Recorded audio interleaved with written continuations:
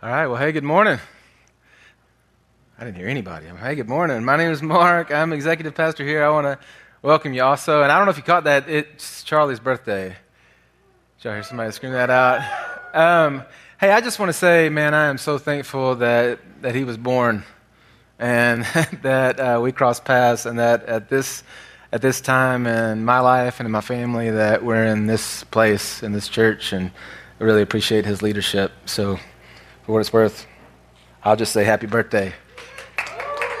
Also, on the note of birthdays, November is a really interesting month for our family when it comes to birthdays. Our older two boys, although they're 3 years apart, their birthdays are November 28th and November 29th. And then Terry's birthday is November 1st. And so, you know, the twins our 6-year-old twins are in the summer, so thankful that they weren't also born in November. But anyway, it's kind of like that. And then Terry and I was born October 17th, so we're the same age, so we've only got a few weeks in between us.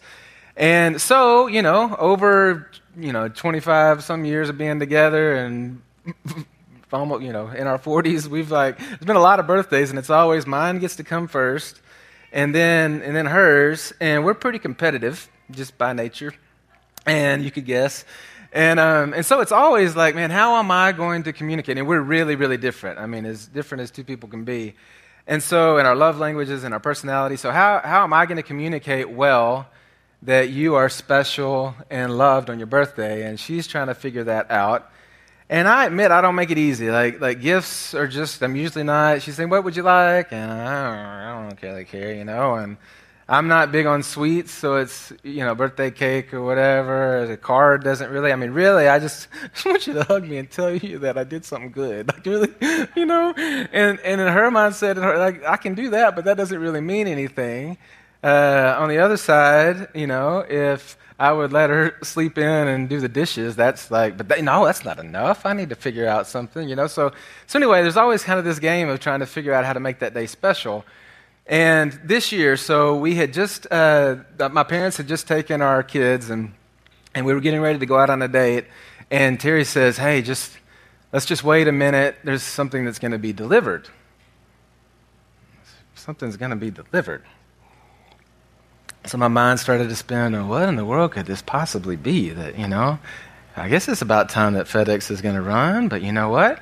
I don't know what's going on. And then this girl that we know shows up, and I didn't even know it, but evidently she started professionally making birthday cakes and wedding cakes and things, and she brings this cake into the house. Now, it'll go up there at some point. Hey, Kurt, can you push the cake up there? There it is. So, this is a cake, right? And like I said, I'm not big on sweets, but there's what I like the bitter, dark chocolate and coconut.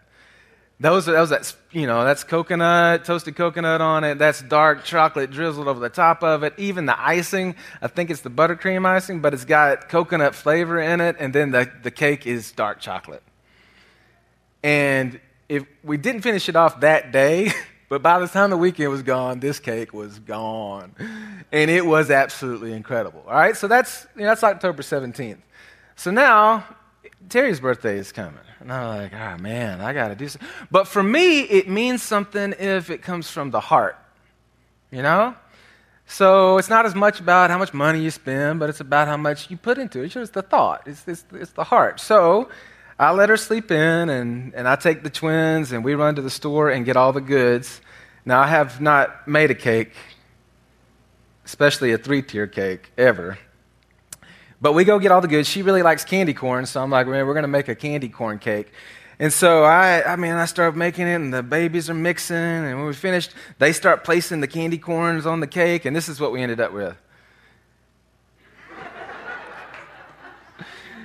Which that picture doesn't actually do it justice because it's just toothpicks that are holding it together. And evidently, when you bake and it's like this, you're supposed to level it off, and I didn't, so the whole thing cracked, and there's just this big crack full of icing on it. It tasted all right, but nobody really wanted to eat it, I don't think.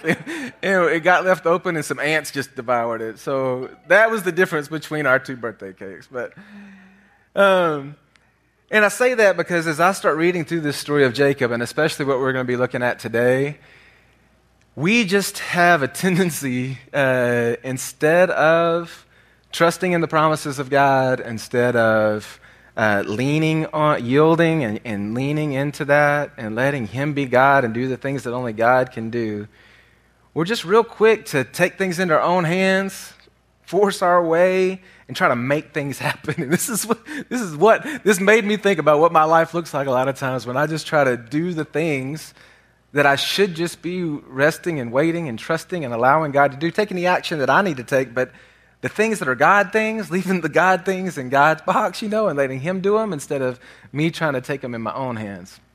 And if you were here last week, if you weren't, I would really encourage you to go back and watch and listen to the rest of this series, because it's we're in a story, so it's just building one on top of the other. But if you remember, Jacob has left home. His mama's like, "Hey, your brother's going to kill you, and I don't want you dating the girls around here, so why don't you go to your uncle's place?"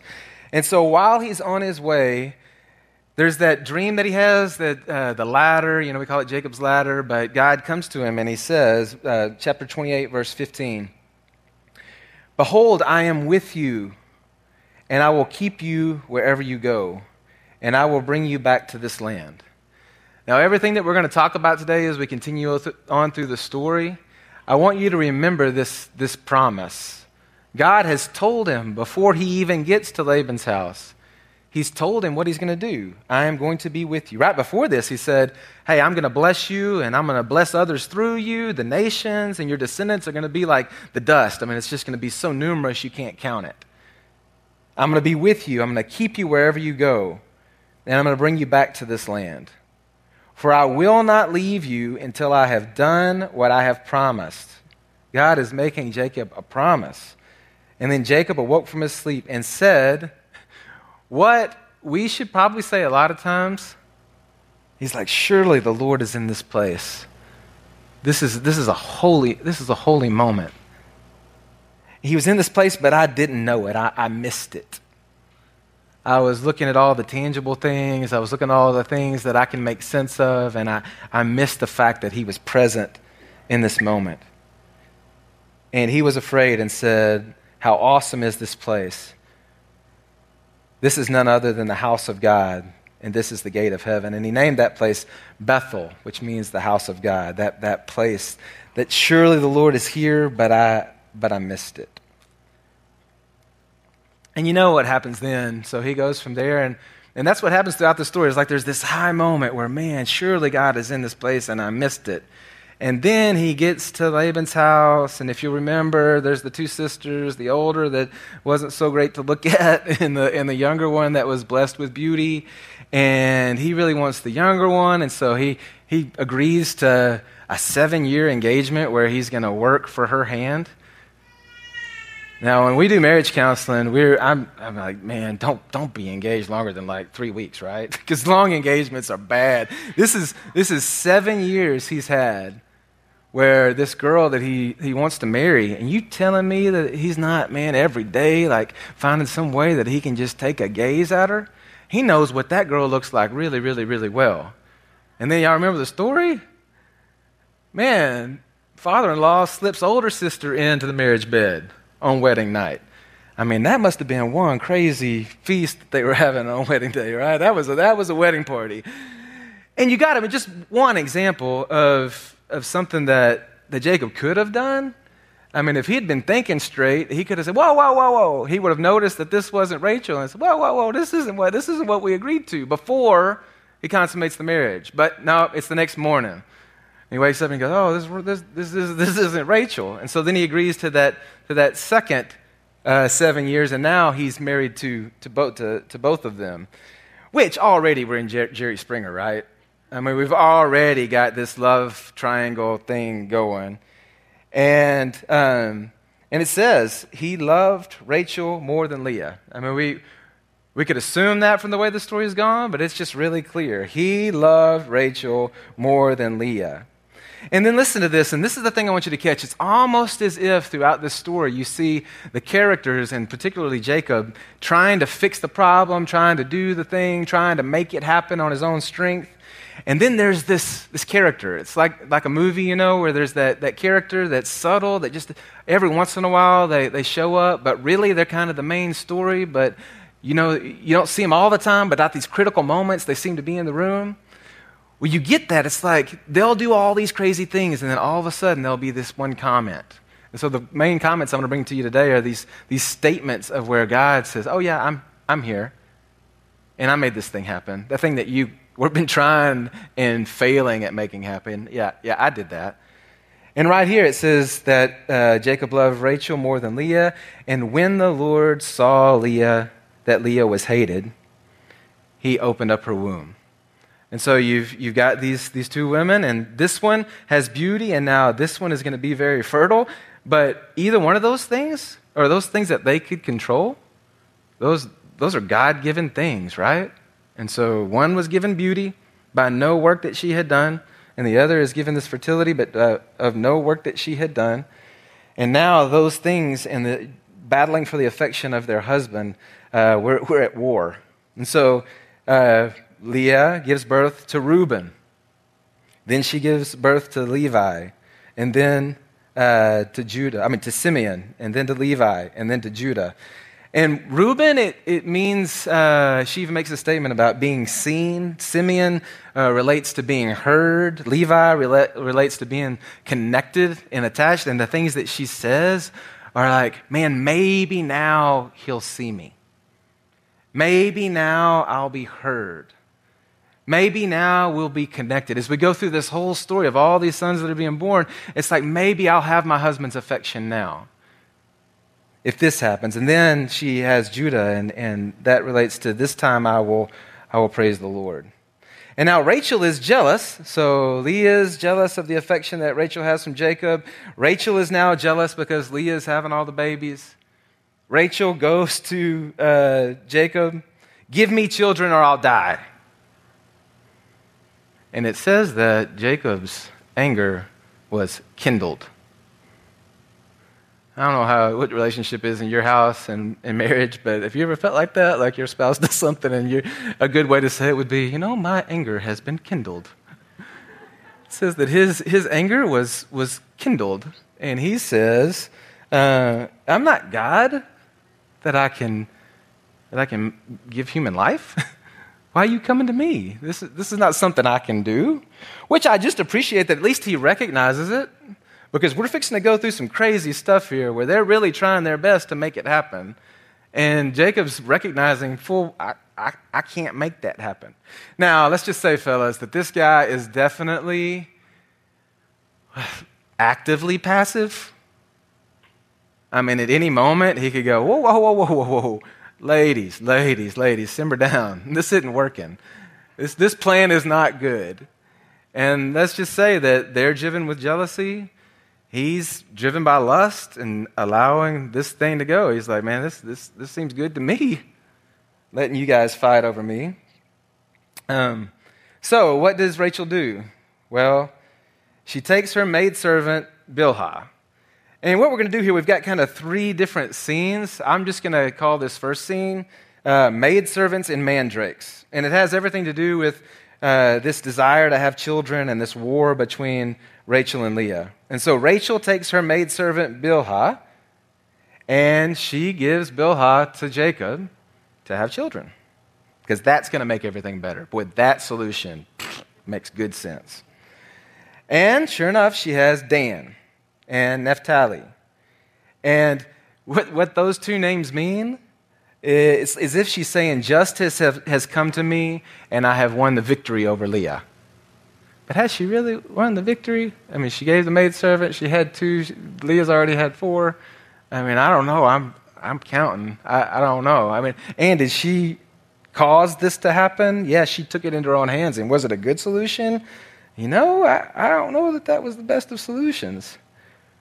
Well, then, after Leah had Judah, she stopped being able to have children for a little bit. And so she sees what Rachel did, and so she goes, that's a great idea. I'm going to take my maidservant, Zilpah, which is anybody notice that these two girls have similar, Bilhah and Zilpah? Anyway, And Zilpah gives birth to a boy named Gad, which means good fortune. Which, I don't know, if you named me Gad, I would call that unfortunate. But anyway, going through life called Gad's about like being called Sue, right? It being a boy called Sue. Anyway, and then the second one that she had, she named Asher, happy.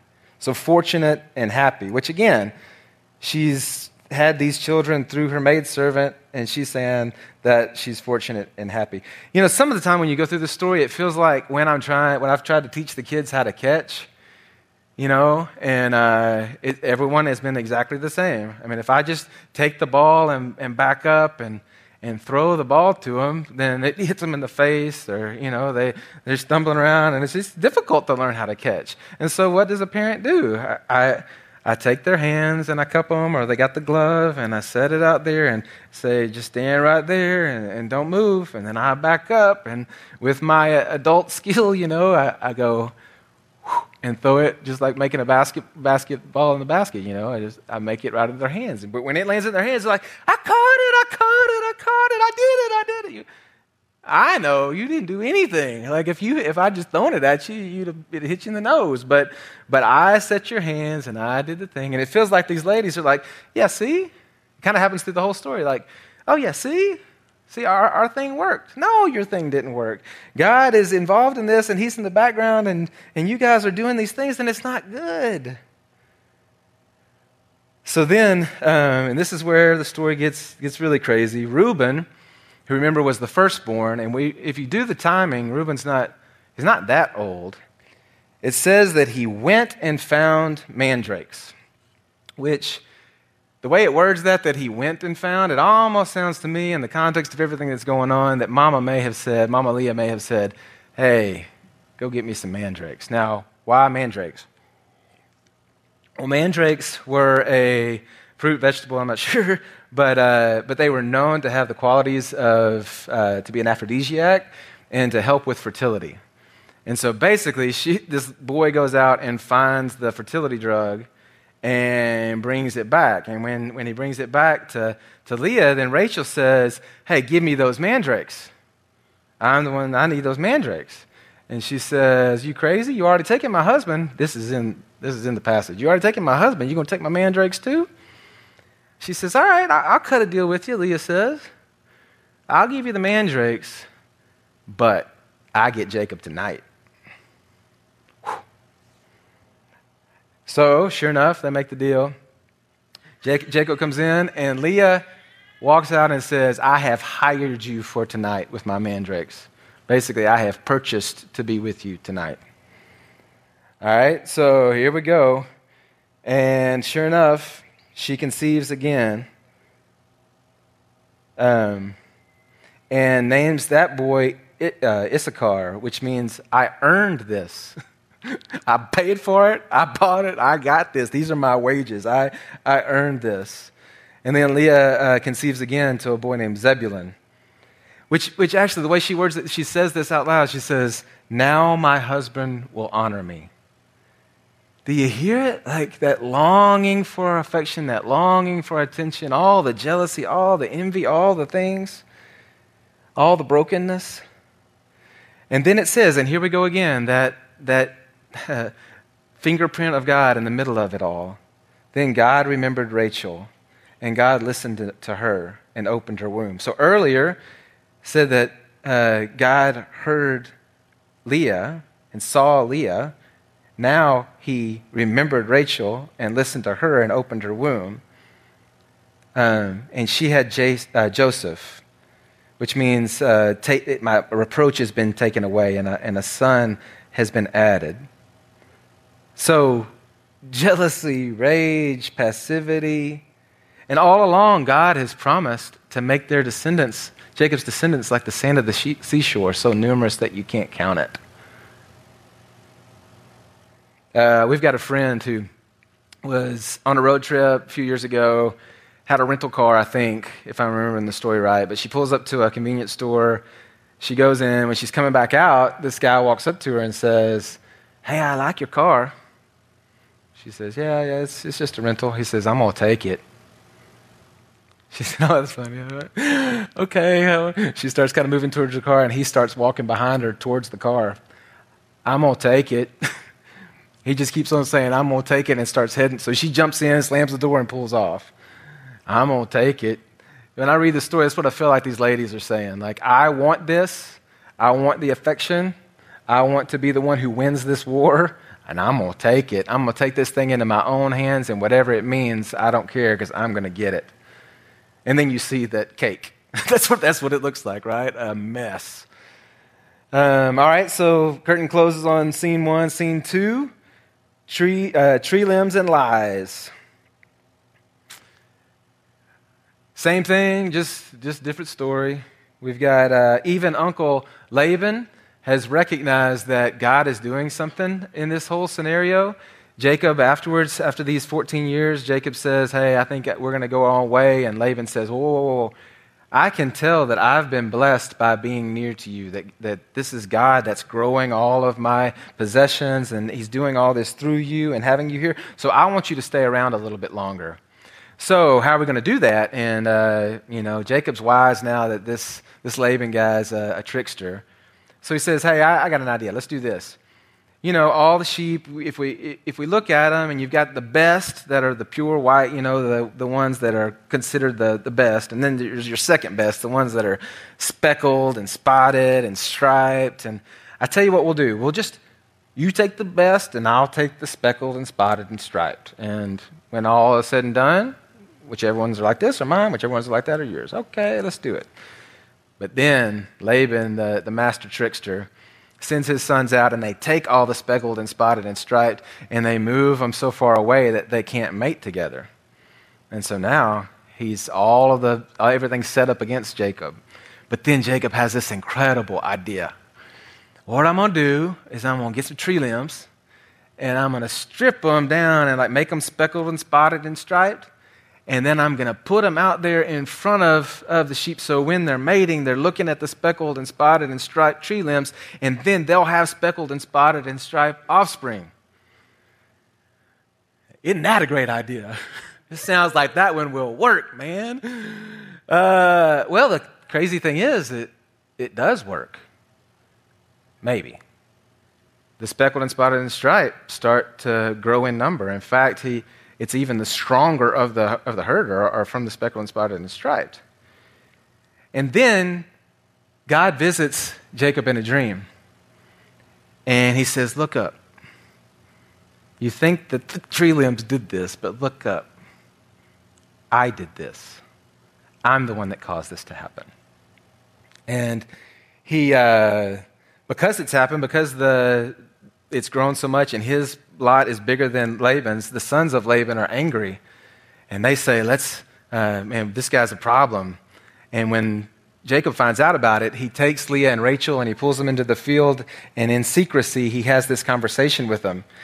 And he says, hey, we're going to have to get out of here.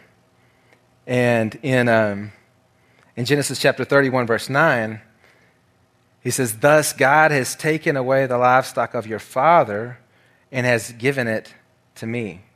God has done this. He's taken away the livestock and given it to me. A little bit later in verse 13, he says, this is when he was talking to God. God spoke to him and said, he was in this dream, I am the God of Bethel. Remember, Bethel is the place that he was before he came here, the place that he said, surely God is in this place, and I have not seen him. Bethel, I am the God of Bethel, where you anointed a pillar and made a vow to me. Now arise and go from this land and return to the land of your kindred. Boy, go back home.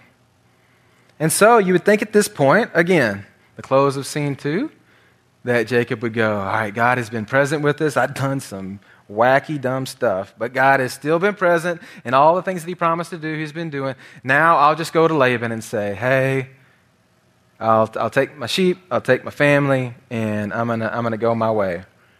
But instead of doing that, he has the bright idea to do it in secret. So he pulls the girls aside. He says, hey, we're gonna leave. And then he waits till Laban goes out in the fields, and then he takes all of his things and all of his family and all of his possessions, and he moves out. And as they're leaving, Rachel has the great idea to go into Daddy's house and to take his idols, the gods that he worshipped. Lucky rabbit's foot, maybe. Protection on the journey. Not smart. Not needed. The one true God was with them, had promised. But let's take these little statues because maybe that'll help. Maybe he'll like that. So then, on their way, Laban begins to follow, angry. One, his family just left without saying bye. Note Thanksgiving. Before you leave the house on Thanksgiving dinner, at least tell the family bye. They just left out. And the idols have been stolen. But while he's chasing on the way, God comes to him and says, hey, don't mess with Jacob. I know you're angry, but don't mess with Jacob. So then when they get together and they have this conversation, it's interesting. Laban goes and he goes from tent to tent to tent to find the idols. And they're not here, they're not here, they're not here. He goes into Rachel's tent, and she is sitting on top of the idols. And so he looks everywhere and he can't find them.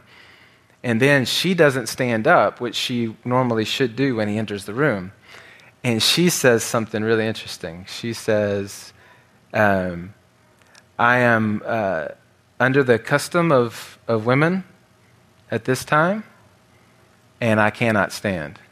Which, if you remember back to the story before, when Laban gave Leah instead of Rachel to Jacob, he said the reason he did it is because the custom was that the older had to be given first. And here's Rachel saying to her daddy, hey, I can't stand up because of the custom. And so, basically, Jacob, it says, he tricked. Remember, Jacob means tricked. Jacob Laban. He snuck out at night. They stole the idols. And Laban, because, it says in verse 42, if the God of my father, this is Jacob talking, if the God of my father, the God of Abraham, and the fear of Isaac had not been on my side, surely now you would have sent me away empty-handed. But God saw my affliction and the labor of my hands and rebuked you last night. If God hadn't visited Laban in that tent and told him, hey, you need to be careful and not mess with my boy Jacob, then Laban would have, taken things away, would have hurt him. But no, he was protected because God stepped in.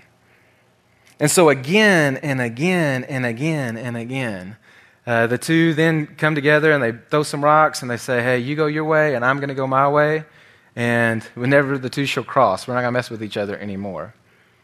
And so then we've got the story next week where we continue on and Jacob wrestles with God. But in this section, these three stories,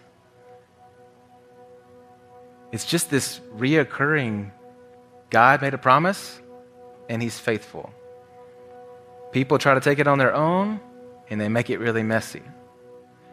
And it made me think a few years ago, I was at this classical music festival kind of thing. And it was in India. And if you know anything about Indian classical music, they've got some crazy instruments, right? They got the sitar. Have you ever seen one of those big sitars and these really interesting instruments? And then a big part of that is there's always a vocal where they'll hit all kinds of, kind of crazy notes. And it's really effective at putting you to sleep. If you want to go to sleep, I promise you, just pull that up. I was going to play some this morning, but I was afraid everybody would fall asleep. But I got there with this friend of mine, and we sit down, and you got to sit, actually Indian style with your, crisscross applesauce, which already makes me want to pass out. But they wouldn't start, and all the instruments appeared to be tuned. They did a little bit of that, but they kept on waiting, and an hour passed, and another hour passed. And the musicians were on the stage, and everybody was in the crowd, but they wouldn't start. And the only one that was still messing with his instrument was the guy with the drum. And it's one of those drums that you can, you pat from both sides.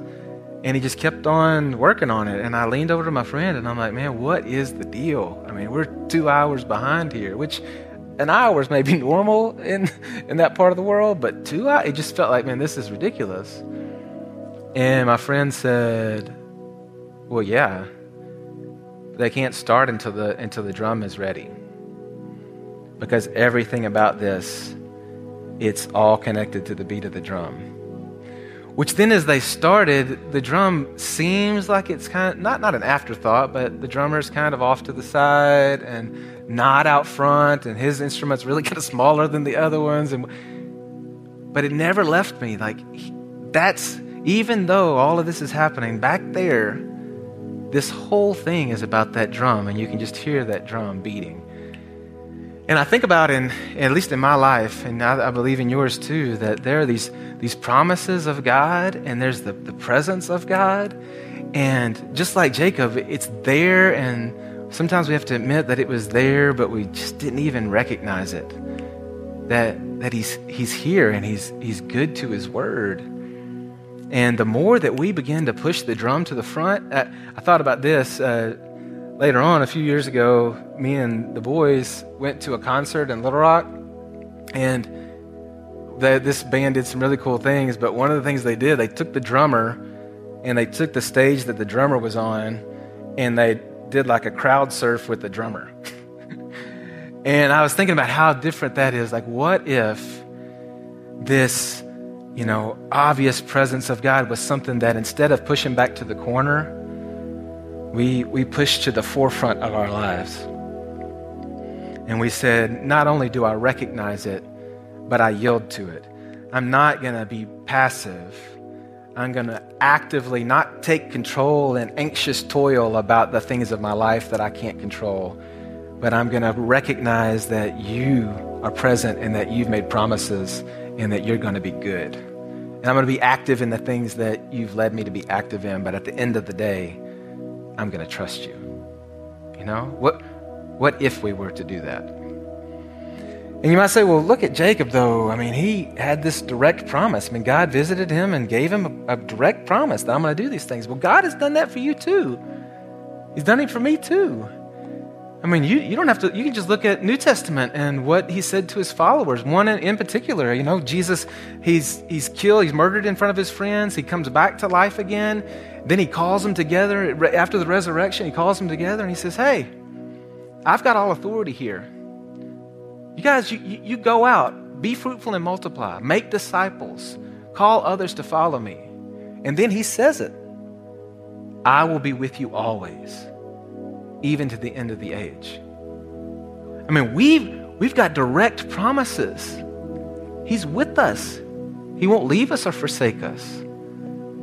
And yet, when the tough things of life come up, when times like 2020 happen and we start looking around at all the craziness, it's just real easy. Now I'm going to take the bull by the horns. And that's me. That's my nature. We're called to yield. We've got a car that needs a bumper. I mean, not a bumper, a trailer hitch. And I was watching the YouTube video thinking I'm going to do this, kind of like I did the cake. And then it got more complicated and more complicated. Step one was take the bumper off. And it just looked really complicated. And then step two was take the muffler off. And then it just got more difficult and more difficult. And you know what I'll probably end up doing? I'll probably end up trying to fix it and having to replace a bumper. And be just like Jacob. And we just have to look at our life and stop and say, you know what? God has promised to do what only God can do. Man, let me rest and have peace. Let him have it. So I don't know what it is in your world that's like that right now. I can think of 2 or 3 specific things for me that I know I can't impact it, but yet I'm still trying to. And every time I try, it gets worse. My solutions are actually causing more problems. And I need to trust him. Let him have it. So as we sing, just ask him to, if that's not immediate to you, if you don't just know what that is, ask him to reveal, what is it, God, that it would make you so happy if I would just take you at your word and trust you with it? All right, let me pray.